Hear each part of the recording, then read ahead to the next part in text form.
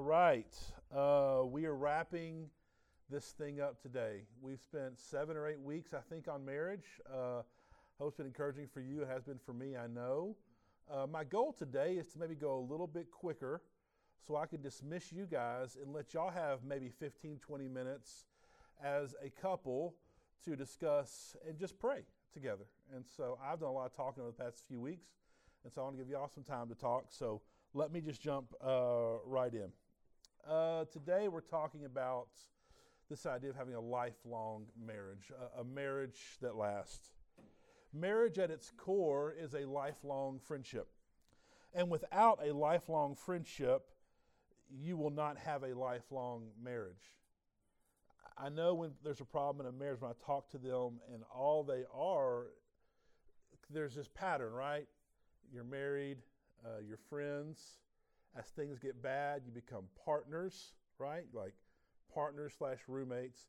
And then you become enemies. And so if we don't maintain that friendship, that slope starts going. We move towards being partners and I think sometimes enemies. I remember I got married when I was 30 years old. And so I got married later than some people. And I remember I was the groomsman at like 10 weddings.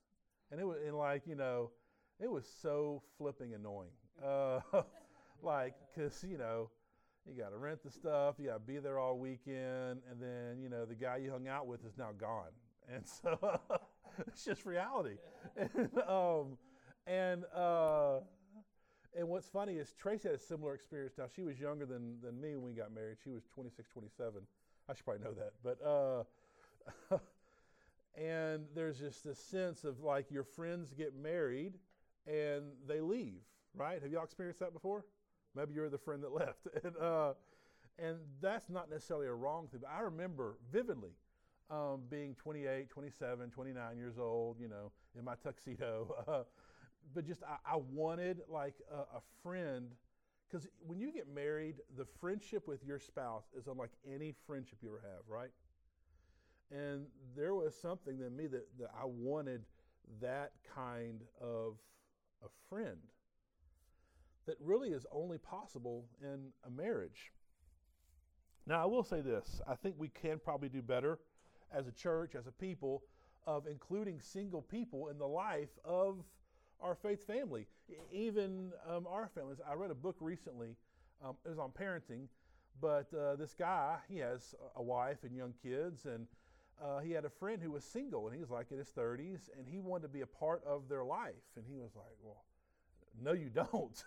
My life is full of annoying dinners and all these. He has little kids. He's like, no, I love. And so they made Monday nights I think his friend was named Jeremy night, where Jeremy came and he helped with dinner, he helped with devotions. When they had soccer, went to soccer with them. They included this person as a part of their family, which is not my talk at all today, but it's a side note. Because there is something unique about a marriage friendship. And that's what I want to focus on today. And we see the first ever human friendship in Genesis 2. Verse 23, we see this here. This is after Eve was created. And the man said, this one at last is bone of my bone and flesh of my flesh. This one will be called woman. It's like the first love poem in human history.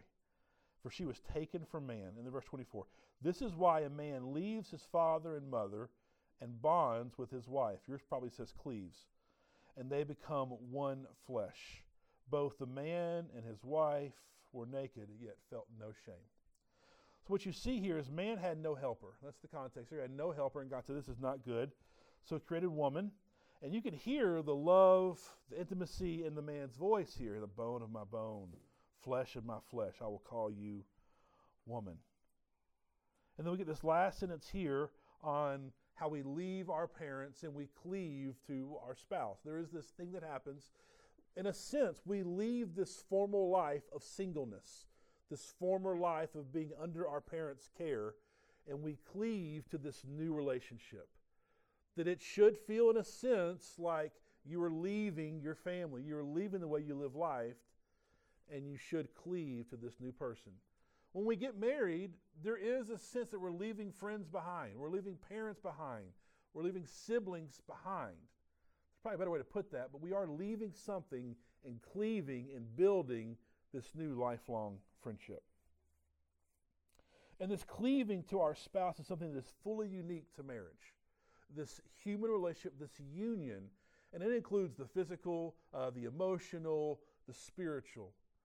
And there's all kind of ways that we cleave to our spouse. Of course, the first is the marriage ceremony itself, this beautiful, thought-through picture of the gospel with friends and family present, declaring your love and your union before God and each other. There is the act of sex that is, of course, this huge cleaving physically with your spouse. There's also, listen, as you have a child with your spouse, whether you adopting or a natural birth, there is something about parenting together that like weaves you together in a way like you're in the bunker together when that kid will not stop crying. Me and Luke met with Rachel Sith. I don't know if y'all know her or not, but they just had a baby about a month ago. And she was in that first month baby zone. She was like, we can't do this. Or like, you're going to be okay. But there is something about, I'll never forget being in the hospital room with Tracy. And it was probably not a big deal, but when you're having a baby, it's all a big deal, you know? Like her breathing got low at one moment. Like, oh, here we go. I'm like saying my prayers over Tracy, you know, all the kind of things. Because there's this thing about being in a hospital and your spouse is, I mean, God bless women for all the things. And you're there, and there is something that is bonding about that experience. But here's my fear, is that we have these natural big life moments that bond us together. There's marriage, there's of course sex, there's of course having children.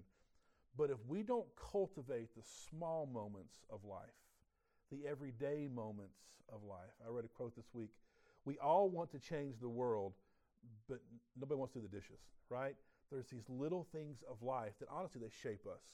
They shape our friendship, they shape our marriage. And we see here in Genesis 2, it's found in two ways. The way that we bond and we cleave. First, we see in verse 24 through 25, this idea of bonding, becoming one flesh, being naked, unashamed. The first thing is this right here, that we need to be fully known. With our spouse, this is a relationship where we must be safe to be fully known. The good, the bad, and the ugly. You remember that, like when you're dating and your spouse progressively learns the worst about you as you date? And hopefully before they get married, they hear all the bad things. Sometimes that's not true. It's after the marriage. Oh, I have all this debt. Here you go. I love you. Or I have this kind of thing in my family. But there is this thing that we should be fully known with each other. But also, we're not just fully known, we must be fully loved. And you see this in the words the man says here in this beautiful poem, the bone of my bone, the flesh of my flesh. There is this deep affection. Paul in Ephesians 5 says that our loves for our spouses, the husband's love for their wife is a picture of Christ's love for the church. So for us to move forward in lifelong friendship, we need two things. To be fully known and fully loved. Now listen, to be loved but not known, it's comforting, but it's superficial. Like, I don't really know you, so I love the things I think I know about you, right? That's superficial. Now, hear this. To be known but not loved is our greatest fear. It's that fear of like, once they really know me, they're going to just be out. This is off topic for a moment, and I can't do this too much today because I want to finish early. I'll just speak to our men for a moment. I think a lot of men hide in their failures and their shame because they're afraid if they ever expose things to their spouse will not love them or look at them less. First, I'll tell you, you're living in darkness, living in a lie. That never goes well. And second, sometimes the most attractive thing you can do is to be honest, open with your wife. To let them see the things that really you struggle with or your fears. Because here's this, friends, Your wife, your spouse, is your greatest partner. It's your greatest encouragement. And so we must work to be fully known. To be fully known and truly loved is really a lot like being loved by God. And it's what we truly need to thrive and to grow in our life. This is why people say that marriage is maybe the greatest sanctifying thing we can do in our lives. Because in a marriage relationship, you should be fully known and fully loved. That means you're fully safe to, in a sense, expose your sin, destroy your sin, and become more like Christ. So what does it look like to be fully known?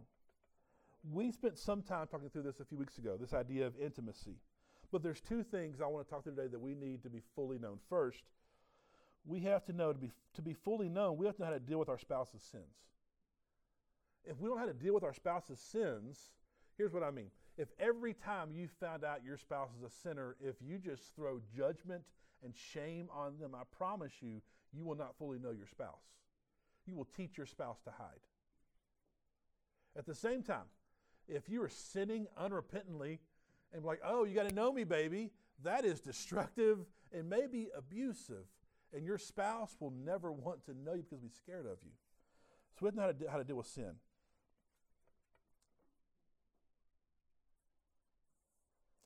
So building a lifelong friendship, especially in a marriage, we have to learn forgiveness and reconciliation, which we spent a whole talk on a few weeks ago, which you can go back to. But just as a quick recap, forgiveness and restoration. First step, we must practice all time so we're known. When your spouse sins or you sin, our first response, look up. Look up. If you sin, your primary sin is not against your spouse, it is against God, right? Psalm 51, David commits this vile act of adultery and murder. And as he repents, he says, my sin is against you, God. So first, look up. Reconcile to God. This is kind of a newsflash. For all things in marriage, before you look to your spouse, look up. Look up. So after you look up and you receive the forgiveness from God, and if you were sinned against, you need to look up as well and ask God to give you a heart of forgiveness, a heart of mercy for your spouse. So you both look up. Second, look back. If we want to move forward in true forgiveness and restoration, we have to look back. How does your past keep informing your present sins? If you've had this addiction for years, you have to reconcile.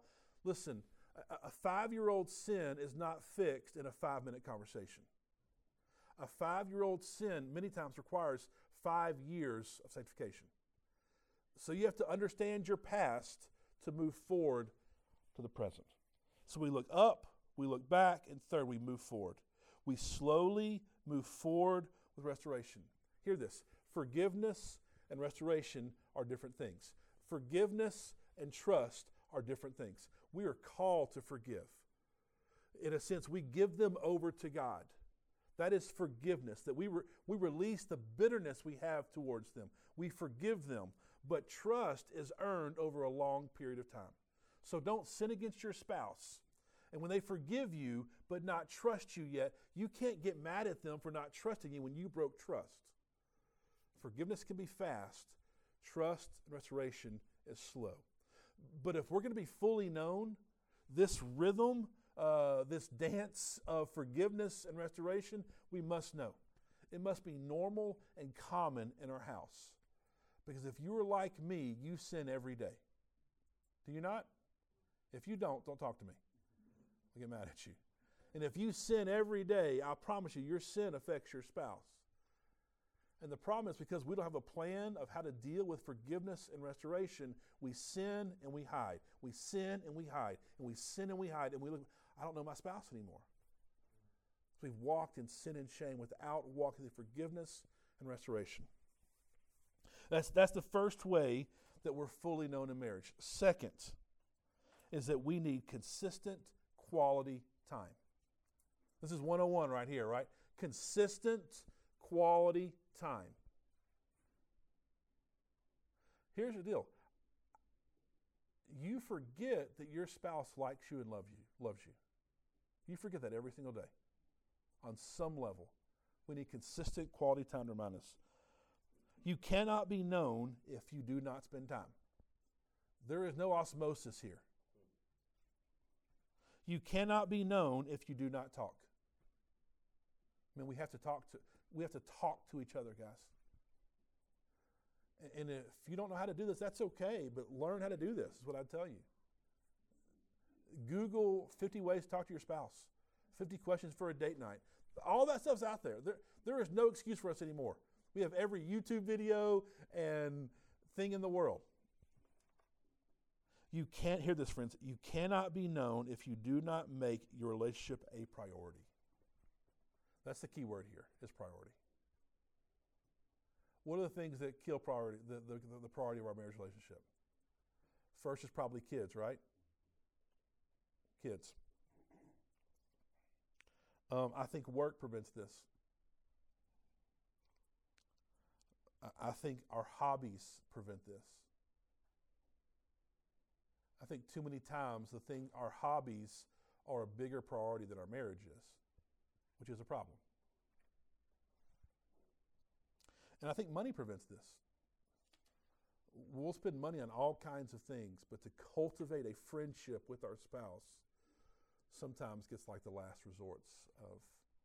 So kids, jobs, hobbies, money. Which one for you is the highest priority? Which one for you maybe has overtaken that marriage relationship?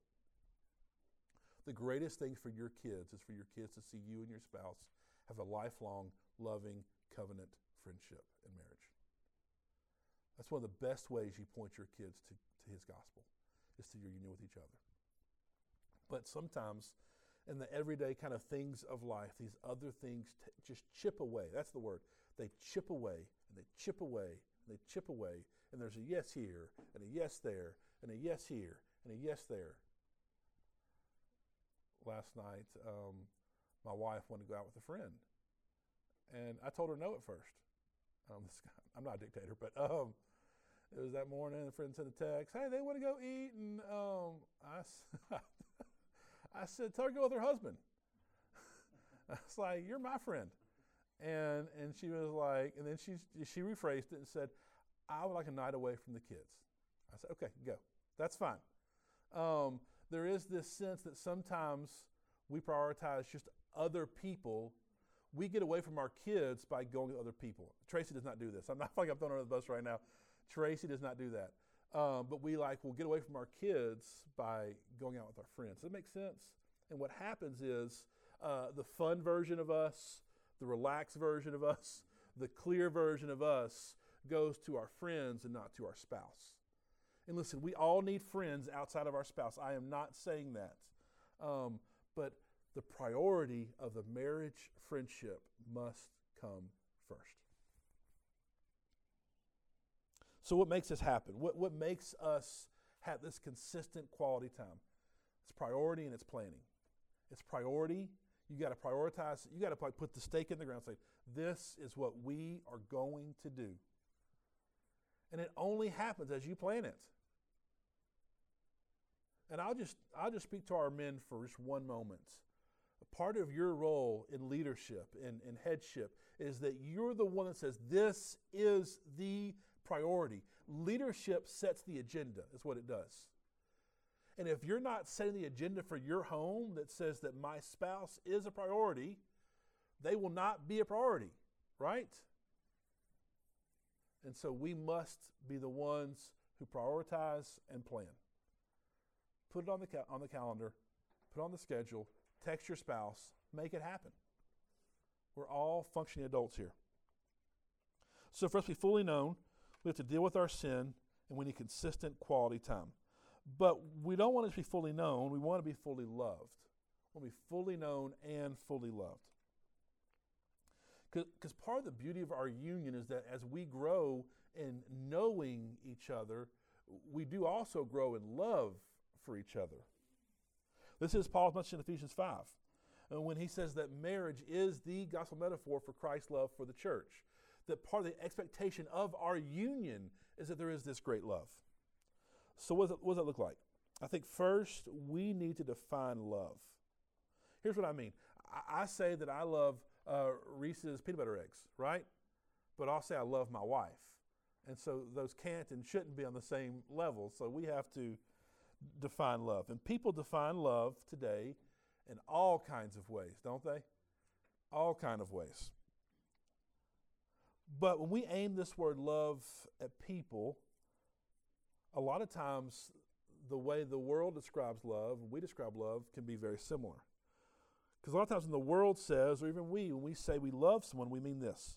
We mean we have deep feelings of affection because they make us feel alive all over again, like a Reese's peanut butter egg. They give me these deep feelings of happiness. They make me adventurous. They make me brave. They make me happy. That's what love is, the world says. See, love by this definition is pure, unfiltered emotion. And here's the key. In that, our role, your role in love is passive. It's a passive thing. It's something that happens to you. Think of the phrase falling in love. It's like tripping over a rock or a curb.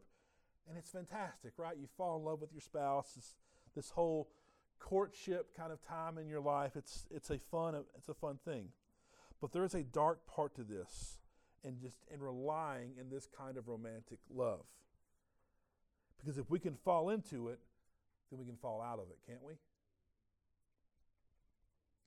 Now listen, if you're dating someone and you fall in and out of quote-unquote love, that's not a huge deal. Now, it might affect your heart long-term. That's a different story. But as far as a covenant relationship, it's not a huge deal. But when you're married, it's a much bigger deal. Because Jesus said, what God has joined together, let no one separate. The world tries to say that Jesus talks nothing about love and sexuality and gender, but he does. He says God brought man and woman together, and what brought them together, let no one separate. Marriage is for life.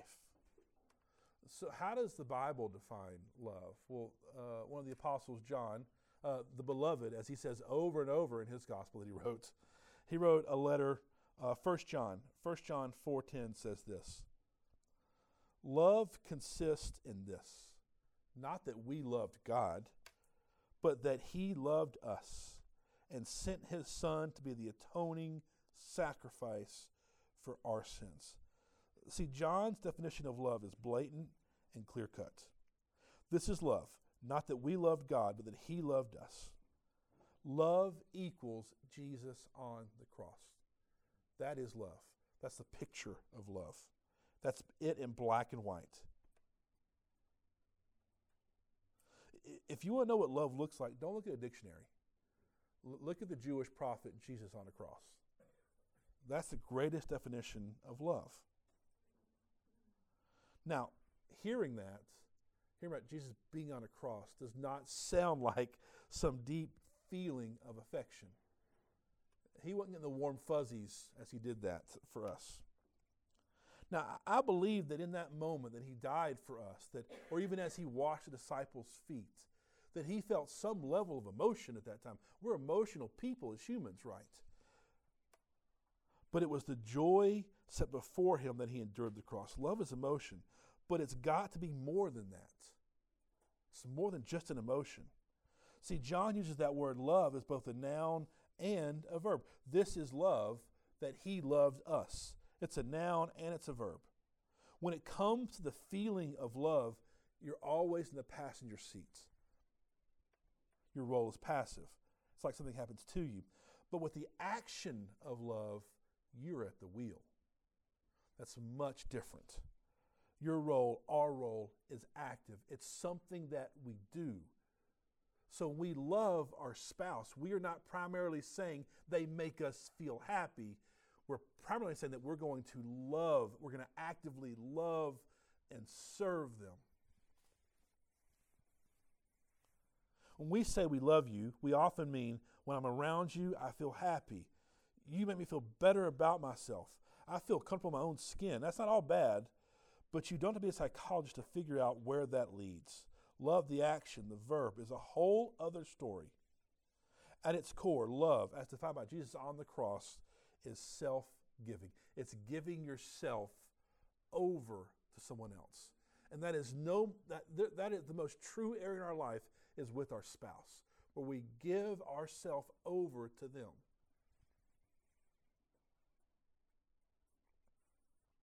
In marriage, you don't fall out of serving. Love equals serving. And you don't fall out of serving. You choose to live a life of serving. Yesterday, I'm walking my stupid dog, and we're outside. It's a beautiful day. That's the only reason I walked him. It's so pretty outside. He's pulling me, and he's making me mad the whole time. And, you know, you go outside sometimes. I'd been reading the Word that morning, and as I'm kind of, you know, angry at the dog and, you know, mad at my kids because I have a dog a little bit, and because I'm stuck with him. Like until one of us dies, we're just there. And so, and I remember God just reminding me that primarily the role in my house is to serve. And he said, you need two things in the middle of that to survive. First, I have to surrender every day. What's the prayer in the Lord's Prayer? Not your will, not my will, but your will be done. There is listen, for you to love your spouse well, and men, I'm going to speak to you from it because Paul says in Ephesians 5, he puts the onus on the men in this. You have to surrender your will every single day. In a sense, I don't care what your spouse has done. I do care, as I love and I want to pastor you, but that is not primary.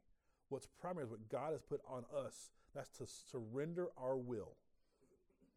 It does not say, if your spouse does this, surrender. No. Surrender, serve, right there in the middle. And for me to walk in that kind of life, I need a third S. I need self-control. Because if I'm not careful, I will fill life with things to serve myself. Whether it's hobbies, it's a plethora of things, and you're just like me. We have to surrender, serve, and practice self-control to truly lead and love in our homes. So if love is serving, we must commit to a lifetime of serving each other. We must make a spiritual practice of serving our spouse. And you know, the way Jesus defines service is to not let your left hand know what your right hand is doing, right? So that means we serve our spouse without expecting anything in return, because our reward comes from who? Our Father.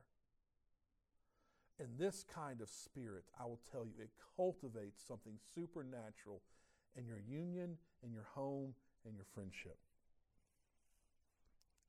But to make this habit, you know what it requires? It requires communication. Because you need to know how your spouse wants to be served. How do you do unto them? How do you serve them? It requires deep Holy Spirit work to give you a servant's heart.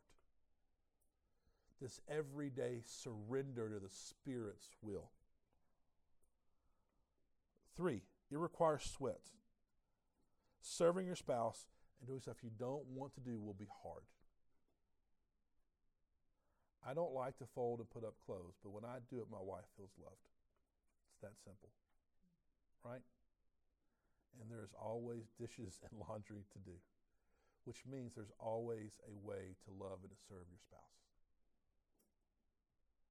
And it's this, you know, you have these moments in your life where it's like humming, right? Where Saturday night your wife goes out and you make sure you clean the house. And your wife gets home at 10 p.m. and maybe you're already in bed and she's like, oh, she's just thankful for you. And the next day you go to church and you worship God and you come home and your wife says, hey, just go sit on the couch, I'm going to fix dinner, fix lunch. And your wife brings you a plate. And there is what's happening there is this beautiful picture of servant friendship, right? Where you know how your spouse likes to be loved and served. Your spouse knows how you like to be loved and served. And the world sees this and they're like, what in the world is going on here? Right? Because we have surrendered our will to God. That's the key tier. You're not surrendering your will to your spouse. Does that make sense? You love your spouse. You give your will to God, right? If we get that backwards, our spouse becomes a God, and your spouse can never handle that. And I've got to finish, so I give you all time to hang out. Golly, I'm sorry. All right, I'm going to stop right now. I hope this has been an encouraging series, a few weeks for you. One thing, if you're like in a place in your life or your marriage or just in your walk with God, and you need just an outside voice of counsel and pastoral perspective, I am here. I love you. I'd love to sit down with you. I've already sat with some of you to be able to encourage you, maybe help out any way that I can. That is always there as an invitation. But I'm going to pray, and I'll give you directions on our next steps here.